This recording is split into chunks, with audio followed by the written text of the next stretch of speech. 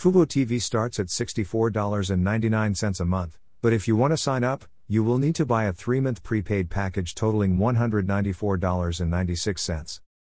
The live streaming service this morning tells the TV Answer Man that it's only making its packages available to new subscribers as quarterly plans. "We have temporarily made our channel packages available to new subscribers as quarterly plans," said Fubo TV spokesperson Jennifer Press via email.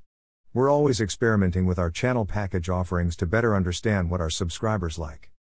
Press said the quarterly plan change does not affect existing subscribers. Click Amazon, see today's one-day only deals. It's unclear if the quarterly offering will be permanent. Plus, as of this morning, the quarterly plans are not available on Fubo TV's site on all platforms. For example, the mobile version of Fubo.tv says the plans are quarterly, but the desktop edition still says monthly. When we asked Fubo TV's Twitter customer service team this morning whether the plans are only available quarterly, it responded, "We recently updated our plans and are currently only offering quarterly subscriptions.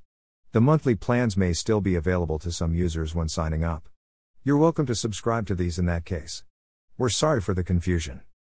Press also confirmed that the monthly plans will not be available to new customers.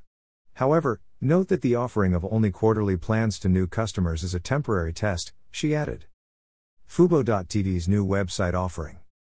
The requirement to buy 3 months in advance rather than 1 month would seem targeted to reduce Fubo's churn rate, which has been high for all live streaming services. By requiring new subscribers to buy 3 months up front, it would be less likely they would cancel until the quarter is up. They would not get their money back if they did cancel early. The downside is that fewer subscribers might sign up if they have to purchase 3 months in advance.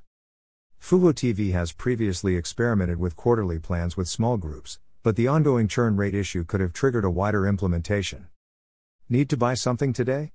Please buy it using this Amazon.com link. This site receives a small portion of each purchase, which helps us continue to provide these articles.